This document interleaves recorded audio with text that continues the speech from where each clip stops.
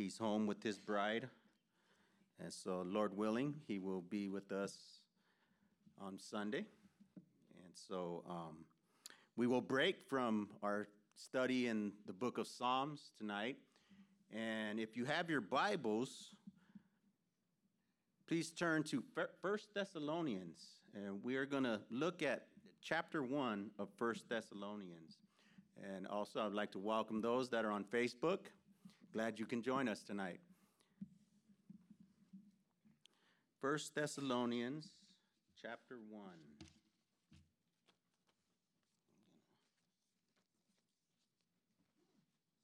Set that right there. Let us pray. Father, we come before you tonight, Lord, and we do come, Lord, with grateful hearts, filled with gratitude, Lord, for your grace, for your mercy, for your great love that you have for us, Lord, and that while we were sinners, Christ died for us. And Lord, we come tonight, Lord, to hear from you, Father.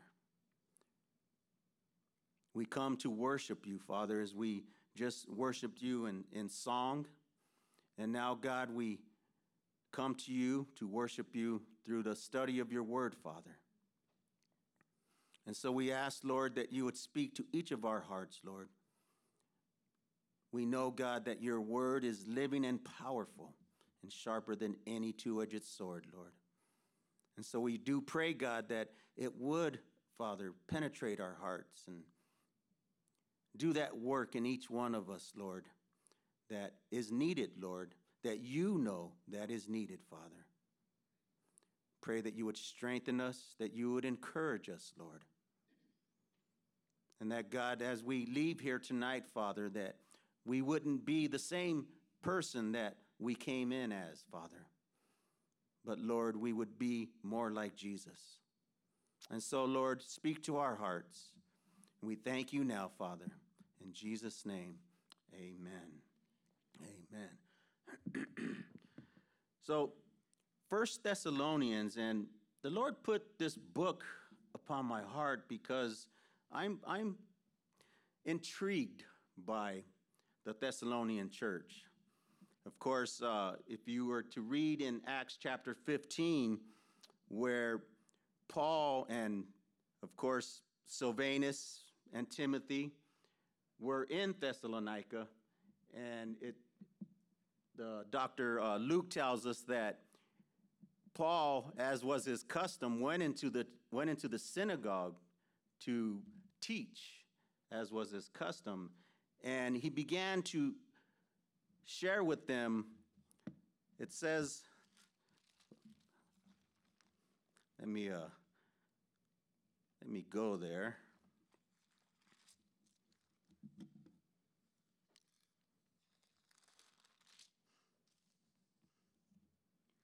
In Acts 17, it says, now when they had passed through Amphipolis and Apollonia, they came to Thessalonica, where there was a synagogue of the Jews. Then Paul, as his custom was, went into them and for 3 Sabbaths reasoned with them from the Scriptures, explaining and demonstrating that the Christ had to suffer and rise again from the dead, and saying, this Jesus whom I preach to you is the Christ.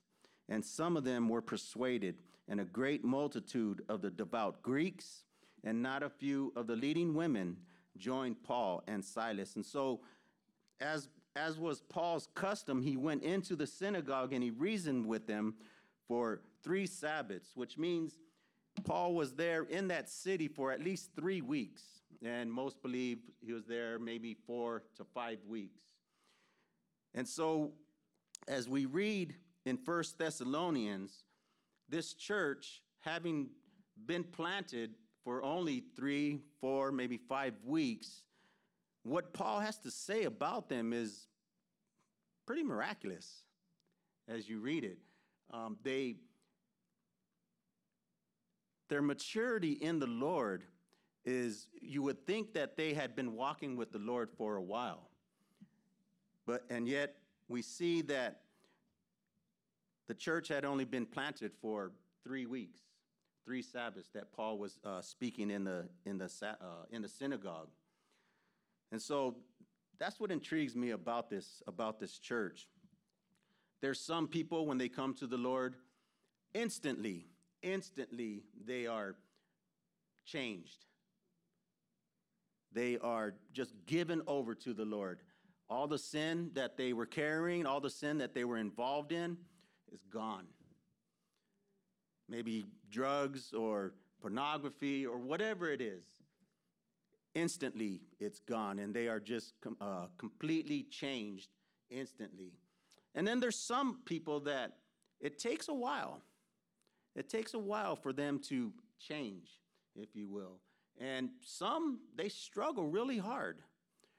They attend church, they attend Bible studies, and yet still they're struggling with the sin that has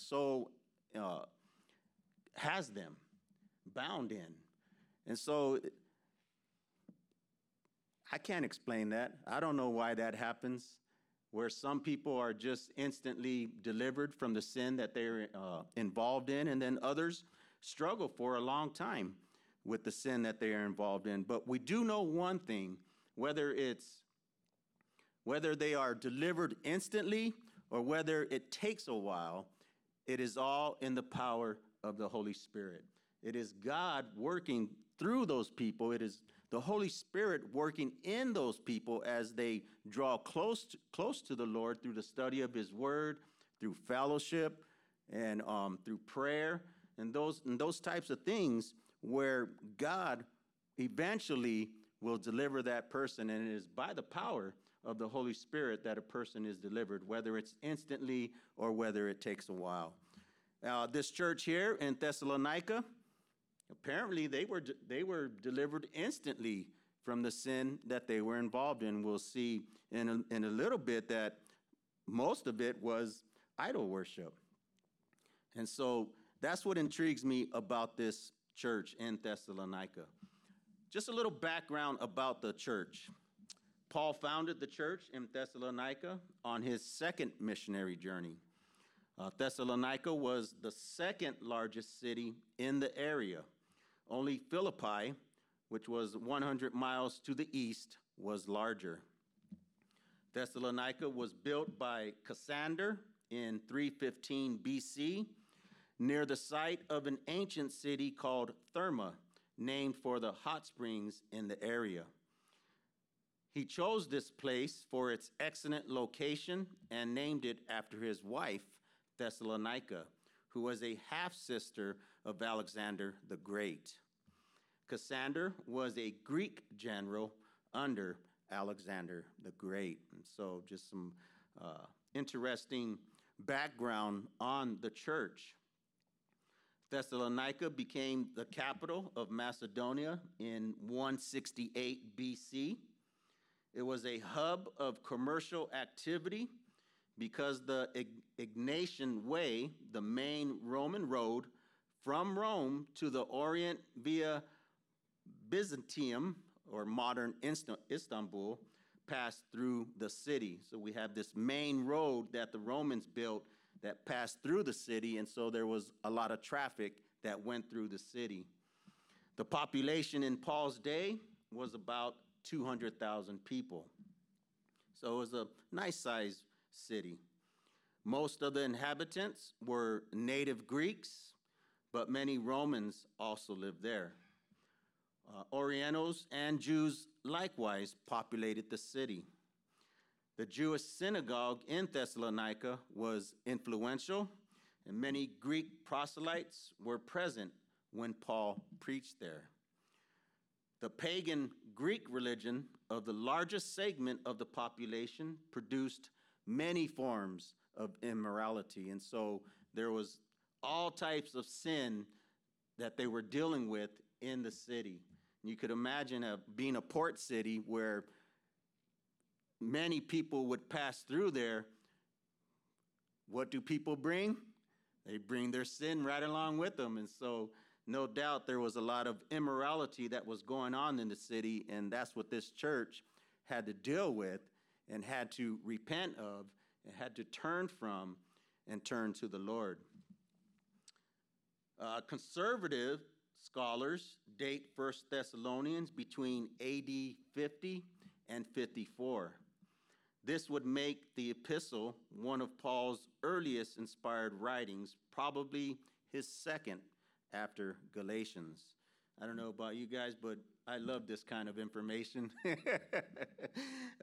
It just kind of helps me set my mind to what I'm reading, to understand why or what is written, why it was written, and who it was written to, and what they were going through as Paul wrote these letters to them.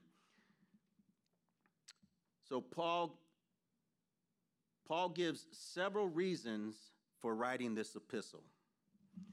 Number one, he wanted to commend the church for their faith and works. And we see that in chapter 1, verses 2 through 10. That's what we'll be looking at tonight, chapter 1, where Paul commends the church for their faith and works. But number two, Paul wrote this letter to defend himself against charges that his ministry was only for profit. Can you imagine that? They were accusing Paul of trying to profit off of the ministry that he was involved in. And so we see that today where there are many ministries, quote unquote, that for the most part, you can see that they are in it for the profit. They are in it to enrich themselves. And so, but here Paul, we see, was accused of being in the ministry for profit, and so he defended himself against that, and Silas and Timothy as well. Number three, the third reason he wrote the epistle, he encouraged the new church to stand against persecution. And we know that there was much persecution going on in these cities. In the early church, as we go through the book of Acts with Pastor Randy, the church would begin to get planted, began to have a following, begin to have an impact upon the community that they were in. And so what would happen is that persecution would come upon them. And so what would they do? They would scatter. They would leave. And so as they left, what did they do? They went and they shared the gospel in the new place where they were at. And so we see that the gospel continuously spread because of persecution, because the believers would have to leave, and then as they left, they would go and share the gospel in the new places that they were at. And so God used it. God used the persecution to spread the gospel, and we see that in the book of Acts. And we see that here with these believers as well. The fourth reason is he answered the question about what happens to believers who die before the second coming of Jesus. And we see that in chapter 4 through chapter 5, or 4:13 through 5:11. And so Paul answers that question as they were concerned about their loved ones that had died before Jesus returned. And so Paul assured them that we would meet them in the air. And so that they did not perish, but they just were there before us, before those that were alive.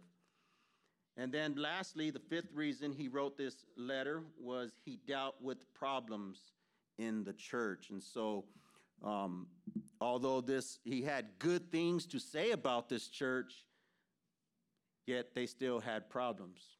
Why? Because you put a bunch of sinners together, and what are you going to have? You're going to have problems. And so Paul dealt with those problems and tried to encourage them and to give them leadership and to straighten out those problems. So let's get into the chapter here. And what we want to see is how Paul commended the church. And remember that this church, Paul had only been with them for 3 weeks. He taught in the synagogue for 3 Sabbaths. So they were with the church maybe 3, 4, 5 weeks at the most. And so, but yet he had great things to say about them. So verse 1 of chapter 1, we see the greeting. Paul, Silvanus, and Timothy, to the church of the Thessalonians in God the Father and the Lord Jesus Christ, grace to you and peace from God our Father and the Lord Jesus Christ. And so we see the greeting that it is from Paul, and Paul mentions Silvanus and Timothy. Of course, Silvanus is the Latin name for Silas, and we see Silas in the book of Acts. He was a prophet of the Jerusalem church, delegated to accompany Paul and Barnabas to Antioch to deliver the decision of the Jerusalem council, and we see that in Acts chapter 15. And so he was highly respected. This Silvanus, Silas, was highly respected within the church. And so he was selected to deliver the decision of the Jerusalem council. Silas was also chosen by Paul to be his associate on his second missionary journey. And so Paul thought highly of Silas as well, or Silvanus. He thought highly of him as well to choose him to go on a missionary journey with Paul. I don't know how many here have been on a missionary journey or a missionary trip, but if you ever have an opportunity to go on a missionary trip, I highly encourage you to do so. They are amazing. They are a blessing. The people that you go to serve, I used to think that they would not receive us because here we are coming from the United States, rich country, right? And we're going to a poor country, and they would look down upon us as, you know, the rich people coming to do whatever. Not the case. Not the case. When you go on a missionary trip, people are appreciative of it. They are thankful that you came. One thing that I learned or that I saw is that they are very hospitable. They welcome you into their home. Their home may just be 4 walls, a dirt floor with crates for furniture, maybe a chair. But yet, they welcome you in their home, and they offer you whatever they have. That was the experience that I had as we went out, that I was privileged to experience. And so we see that Silas was chosen by Paul to be his associate on his second missionary journey. Also, we see Timothy. Now, Timothy, of course, we all know about Timothy. He is the recipient of 1st and 2nd Timothy. He was the son of a Greek father and a devout Jewish mother and grandmother. At this time, when this was written, he was a relative newcomer to the Christian mission field. Paul and Silas chose him to join them in their ministry about a year earlier in Lystra, and you can read about that in Acts chapter 16, verse 1. And so Paul not only chose Silas, but they also chose Timothy as well to be part of their missionary team. What a missionary team. I would have loved to have been part of that missionary team. To be out where Paul is preaching, where Silas is preaching. We can read about Silas in Acts chapter 15, and in Acts 15, he's called a prophet. And so no doubt he had the gift of teaching. He had the gift of prophecy, the gift of speaking forth the word of God with power, as we're going to see in these next verses. And so we see Paul, Silvanus, and Timothy. To the church of the Thessalonians, in God the Father and the Lord Jesus Christ. And so this letter is written to the church of the Thessalonians. Then it says, grace to you and peace from God our Father and the Lord Jesus Christ. And so we recognize this salutation, if you will. Grace to you and peace. Grace is always before peace. If you read Paul's letters, he always mentions grace and then peace. Of course, you cannot have peace if you do not have the grace of God, because God's favor is the reason for our peace. We can have the peace of God because we have God's favor upon our life. And so Paul always greets, his greetings are always grace to you and peace from God our Father and the Lord Jesus Christ. And so we have this grace and this peace from our Father and also from our Lord Jesus Christ. And now in verses 2 through 10, we have Paul's commendation for the church. In verse 2, we see that the church, being a new church, being a very young church, they were a source of blessing. A source of blessing. Look at verse 2 with me, if you would. We give thanks to God always for you all, making mention of you in our prayers. And so Paul and Silvanus and Timothy, because when Paul says we give thanks, he's speaking for all three of them, for Silvanus and Timothy and for himself as well. And he says, we give thanks to God always for you all. And so they were a source of blessing. Rather than being a source of grief, they evoked gratitude for Paul. And that's a blessing, that the one that is discipling you would be able to give thanks for you. That we are not being a burden upon the one that is discipling us. And that's what Paul and Silvanus and Timothy were able to do. They were able to give thanks for the church in Thessalonica. They were not a source of grief. Secondly, we see that they were Paul's, Silas's, and Timothy's spiritual children. And so as their spiritual children, they were able to give thanks. It reminded me of what John said in 3 John, in his third letter, verse 4. He says, I have no greater joy than to hear that my children walk in truth. And so as their pastor, John was speaking about those that were under his ministry, Paul, Silas, and Timothy, speaking about those that are under their ministry, they were able to give thanks for them. They were a blessing to them.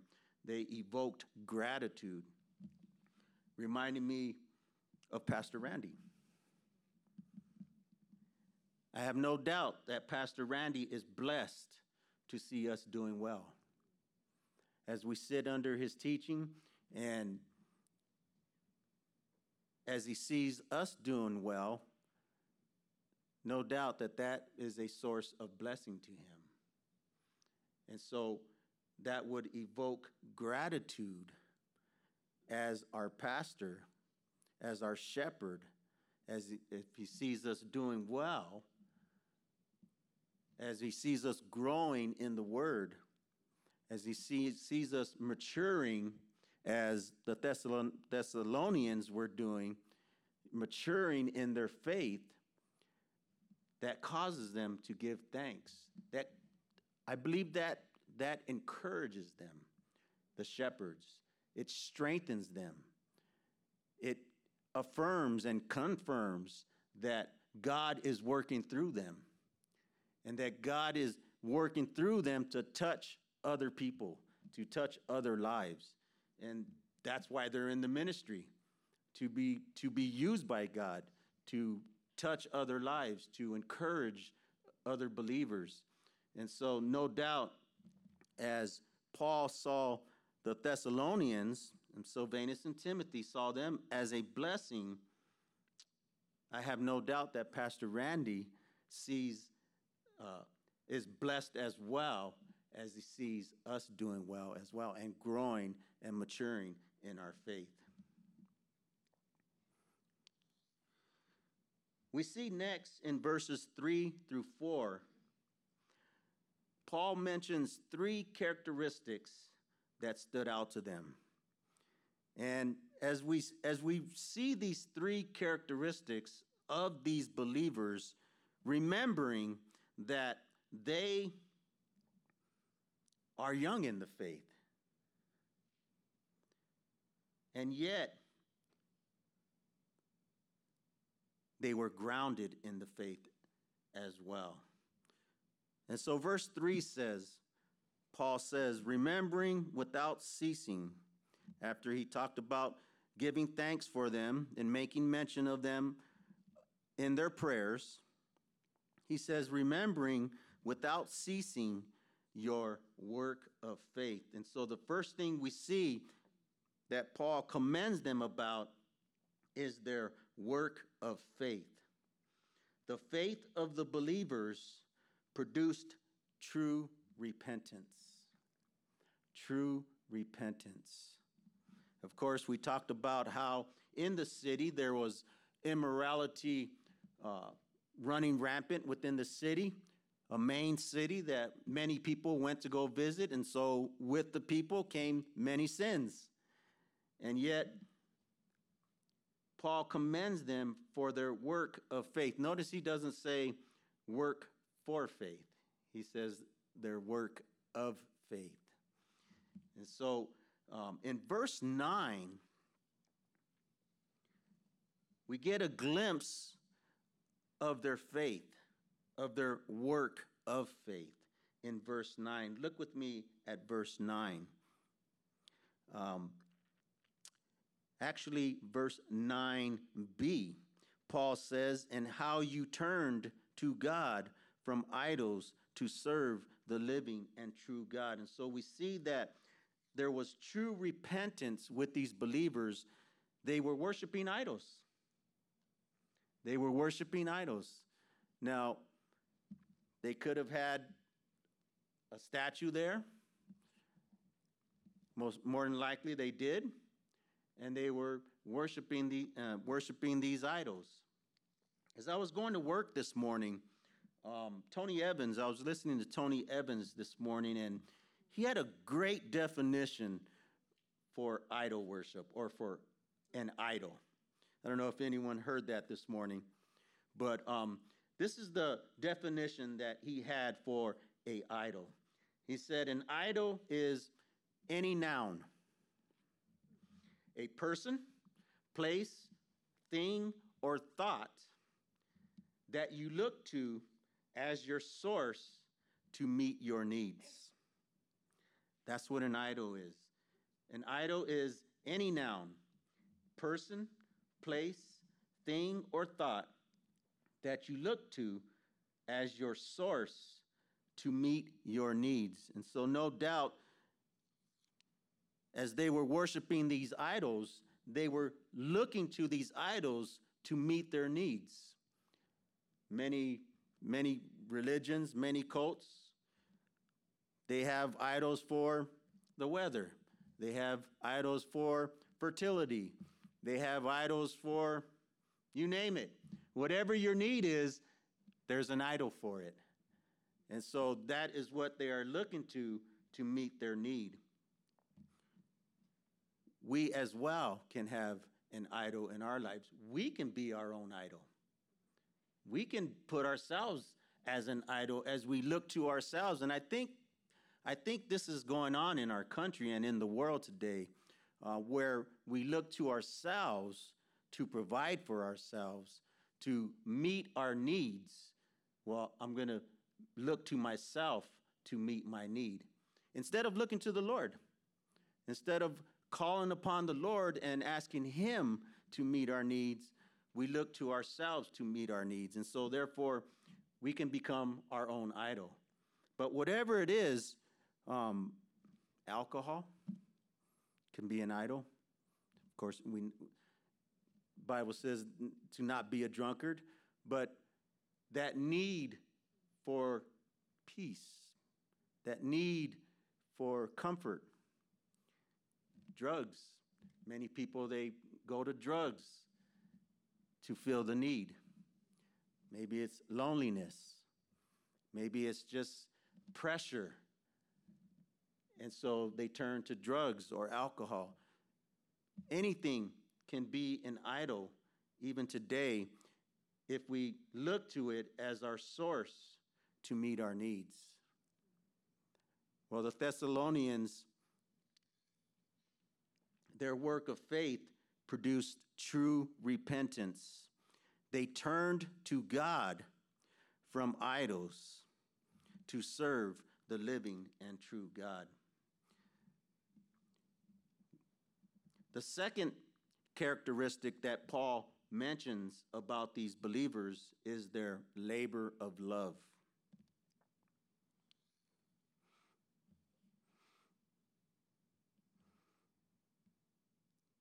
He says, remembering without ceasing your work of faith, and then your labor of love. Their love for Jesus resulted in serving him. Of course, we just read this part, verse 9. They turned to God from idols, and they turned from those idols to serve the living and true God. And not only did they turn from those idols to serve the living and true God, they did this even through persecution. Look with me at verse 6. Paul says, and you became followers of us and of the Lord, having received the word in much affliction with joy of the Holy Spirit. And so they were able to serve the Lord, to turn from their idols, and serve the Lord even through persecution. That's maturity. That's maturity in the Lord. There's many people, even today, there's many people that when you begin to serve the Lord, when you begin to walk with the Lord, of course, the enemy is going to try and do anything he can to cause you to stumble. Anything he can so that you're not serving the Lord.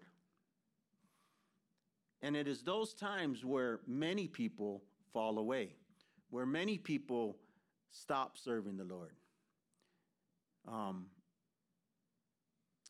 I can remember as a young Christian where we began to serve the Lord, and when things got tough, when the spiritual battle began, we would stop. And we went back and forth with that. And so these believers here, they were able to continue serving the Lord. They were able to exercise labor of love, even, or as Paul put it, in much affliction. And not only were they able to serve the Lord in much affliction, but with joy of the Holy Spirit. I love that. With joy of the Holy Spirit, because happiness is based on what's happening, right? If things are going bad, if things are happening that aren't good, well, you're not going to be very happy, right? If things are going great, you're probably going to be happy. But joy of the Lord is contentment in the Lord, right? Is contentment in the Lord. And the joy of the Lord says, no matter what is happening, I am going to be able to rejoice in my Lord Jesus, in the Lord Jesus Christ, in my Lord Jesus Christ. I am going to be able to continue to serve him. I am going to be able to continue walking with him, being an example, being a good testimony, no matter what is going on, because of the joy of the Holy Spirit, the Spirit of God living inside of us and causing us to rest in the finished work of Christ, in the finished work of his work on the cross, depending upon the blood of Jesus, just being cleansed by the blood of Jesus.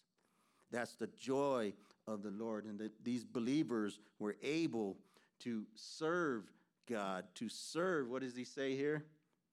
To serve the living and true God with through much affliction with joy of the Holy Spirit. This word labor involves strenuous effort to the point of fatigue. And so they were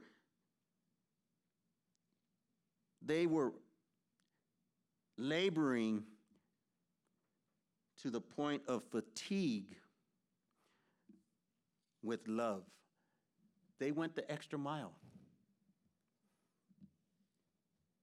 They made sure that they were loving whomever that God had brought to them. And they were showing the love of Christ. What a great example for us. Here they are, let's just call it a month in the Lord, and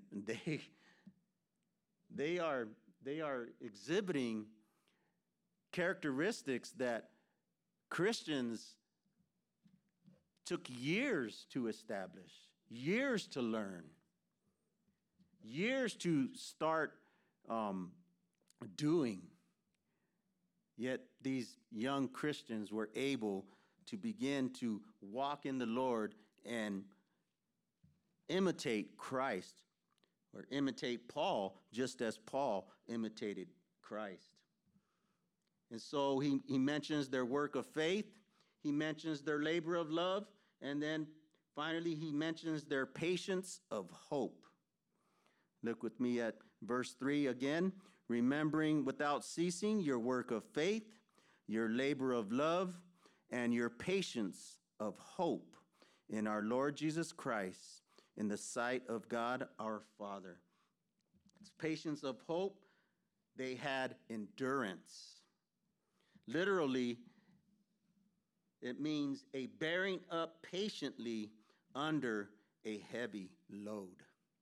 Bearing up patiently under a heavy load. So because of this persecution, there was a heavy load. And yet they were able to have this patience of hope. What was their patience of hope in? What was their hope in? Verse 10. Amen. Verse 10, and to wait for his Son from heaven, whom he raised from the dead, even Jesus, who delivers us from the wrath to come. They looked forward to the coming of Jesus.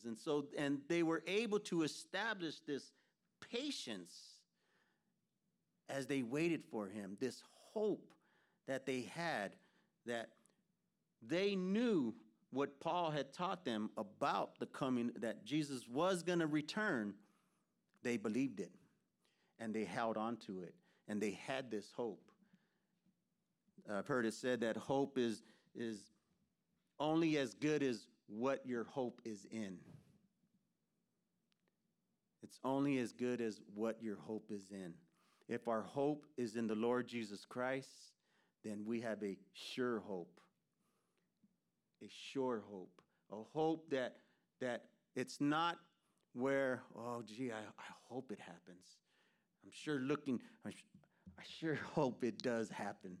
No, no, no. Our hope is we know it's going to happen, and I'm just waiting for it to happen. It could happen today. It could happen tomorrow. It could happen next month. But one thing I do know, I know that it's going to happen. The Lord Jesus Christ is going to come back. Now, whether I die and I leave this body and I go be with him, I have that hope. Or the rapture takes place and I meet him in the air with all the other believers that have gone on before us, I have that hope. But one thing I do know is that the return of the Lord Jesus Christ and me and us going to be with him is for sure. We can take it to the bank. We know beyond a shadow of a doubt that it's going to happen. And because we know that it's going to happen, we can wait patiently for it. You know, Paul talked about wanting to go and be with the Lord, which he considered which was far better. And is it not? You think about it, where we receive our new bodies, where there's no more pain, no more suffering, no more sin. Yeah, far better. But Paul said that it was better that he remained here so that he can continue to share the gospel with those that were unsaved. And that is for us as well. It's better for us to depart and leave these bodies and go be with Christ. But there's many people that are here on this earth, in our community, within our sphere of influence, that need Christ, that need to hear the gospel, that need to see the gospel. And they need to hear and know that God loves them. And so that's why we're still here, because our work is not finished. And when our work is finished, we will go home to be with the Lord. But until then, we continue to work. And so these believers, they waited patiently for Jesus, the Son from heaven. Paul mentions whom he raised from the dead, the resurrection. You look in the book of Acts, the resurrection is always mentioned. Even Jesus, who delivers us from the wrath to come. That could be speaking about the tribulation period, where we believe that the Bible teaches that we will not go through the tribulation. Of course, the tribulation period is God's wrath being poured out. And so therefore, because we are in Christ, we do not go through the wrath of God, as Paul mentions here. He delivers us from the wrath to come. And so whether it's through the tribulation or through the wrath of being separated from God, either way, we have been delivered from it. This is what Paul encouraged these believers. This is what these believers believed in. And so therefore, because they believed in this, because they were able to hold on to this truth, they were able to wait patiently for the Lord.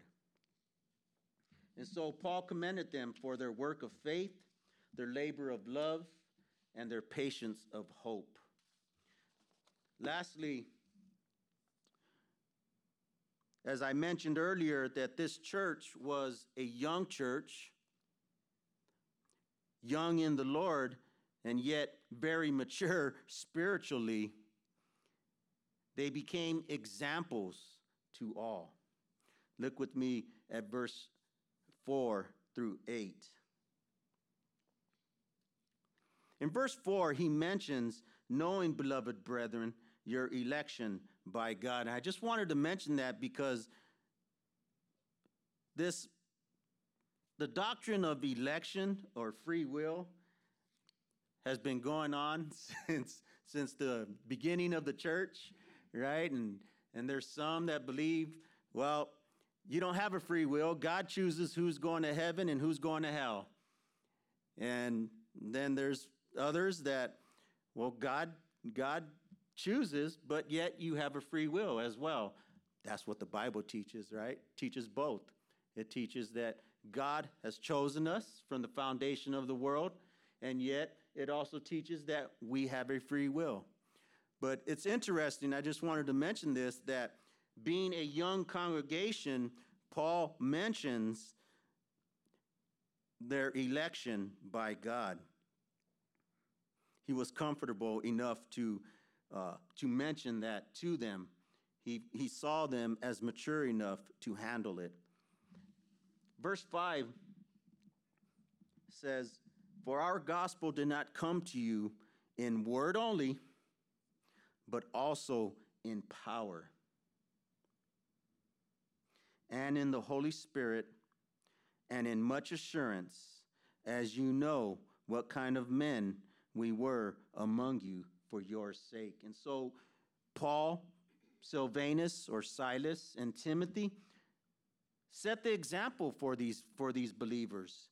And what a blessing it is to have someone that disciples you, someone that you're sitting under, and they set a good example for you, a godly example, one that you can look to and learn from, and actually see Christ in them. As you read the scriptures, you look at their life and you say, yeah, that's a godly man, that's a godly woman, and begin to learn from them.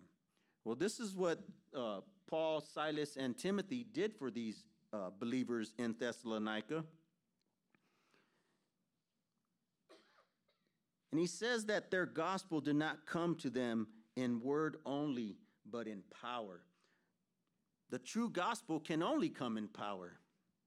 Romans 1:16 says, "For I am not ashamed of the gospel of Christ, for it is the power of God to salvation for everyone who believes, for the Jew first, and also for the Greek." The gospel is the power of God unto salvation. He mentions that the gospel not only came in power, but it came in the Holy Spirit as well. As the Holy Spirit takes the word of God and uses it to bring correction, to bring conviction, to bring direction, to expose sin, and even to confirm.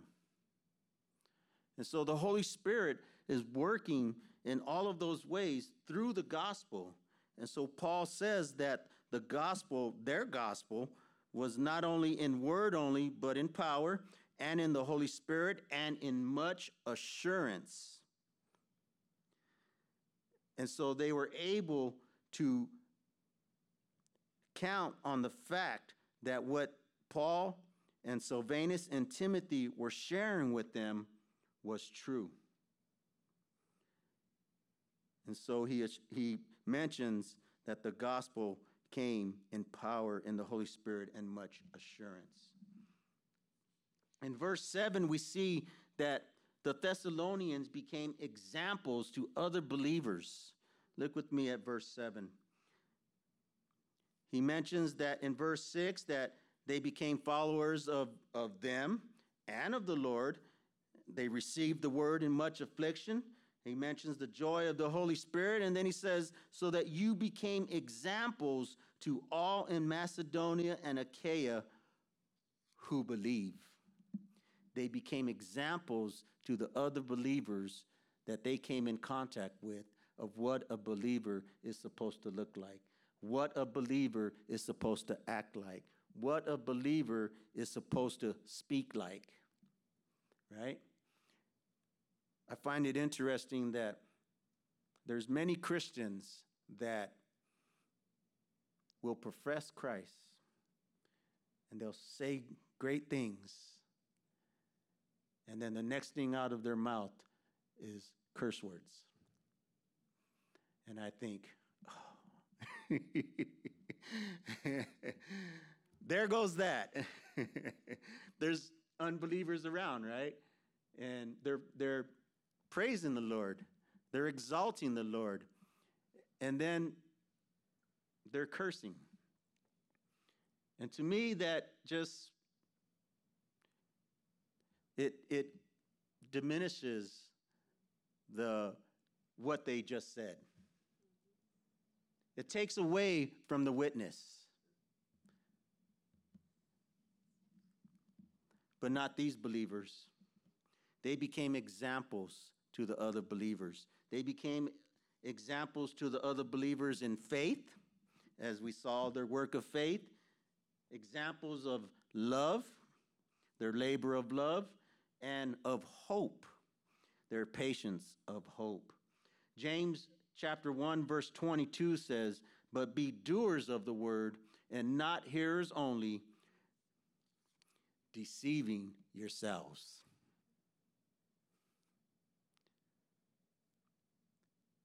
Many times we think that we are deceiving others, that we are tricking others.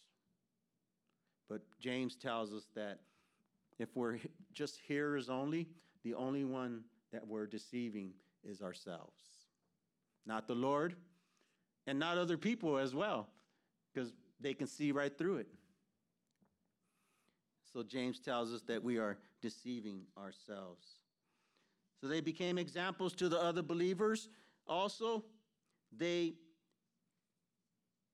not only lived the gospel, they shared the gospel as well. Look with me at verses 8 and 9. "For from you the word of the Lord has sounded forth, not only in Macedonia and Achaia, but also in every place.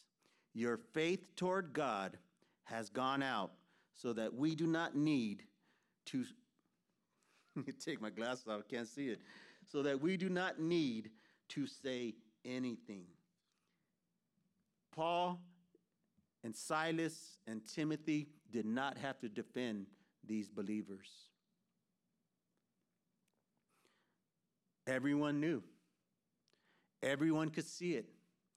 Everyone could hear it. Not only were they able to see their faith, but they were sharing the gospel as well. This word "sounded forth" is like a trumpet or thunder. It's the reverberation of what they were saying, of what they were speaking. They were reverberating the gospel, what Paul had taught them, what Paul had shared with them. And now they received, and then they went out and they shared with others.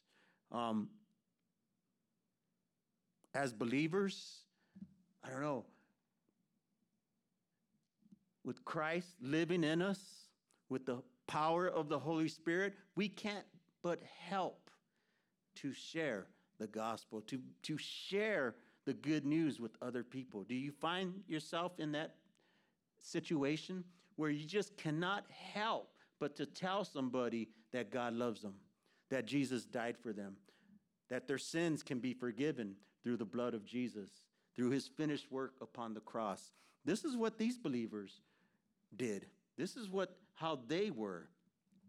1 Corinthians chapter 9, verse 16 says, "For if I preach the gospel," Paul says, "I have nothing to boast of, for necessity is laid upon me." Necessity is laid upon me. Yes, woe is me if I do not preach the gospel.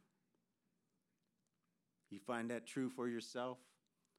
Woe is me if I do not preach the gospel. When he says preach, you're not standing up behind your desk or whatever at work and begin to preach as you're standing behind a pulpit, but just sharing the gospel, just preaching the word, sharing the word. Do you sense that within your own heart, within your own spirit? Woe is me if I do not preach the gospel, if I do not tell someone God loves them. Woe is me. This is what these believers were.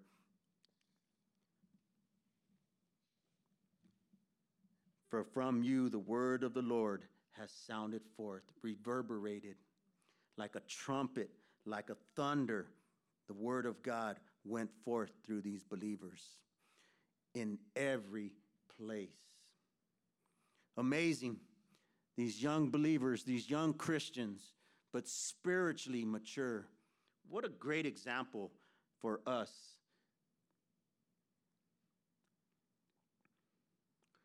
These believers exemplified faith. They exemplified love, hope, endurance, the importance of a good testimony,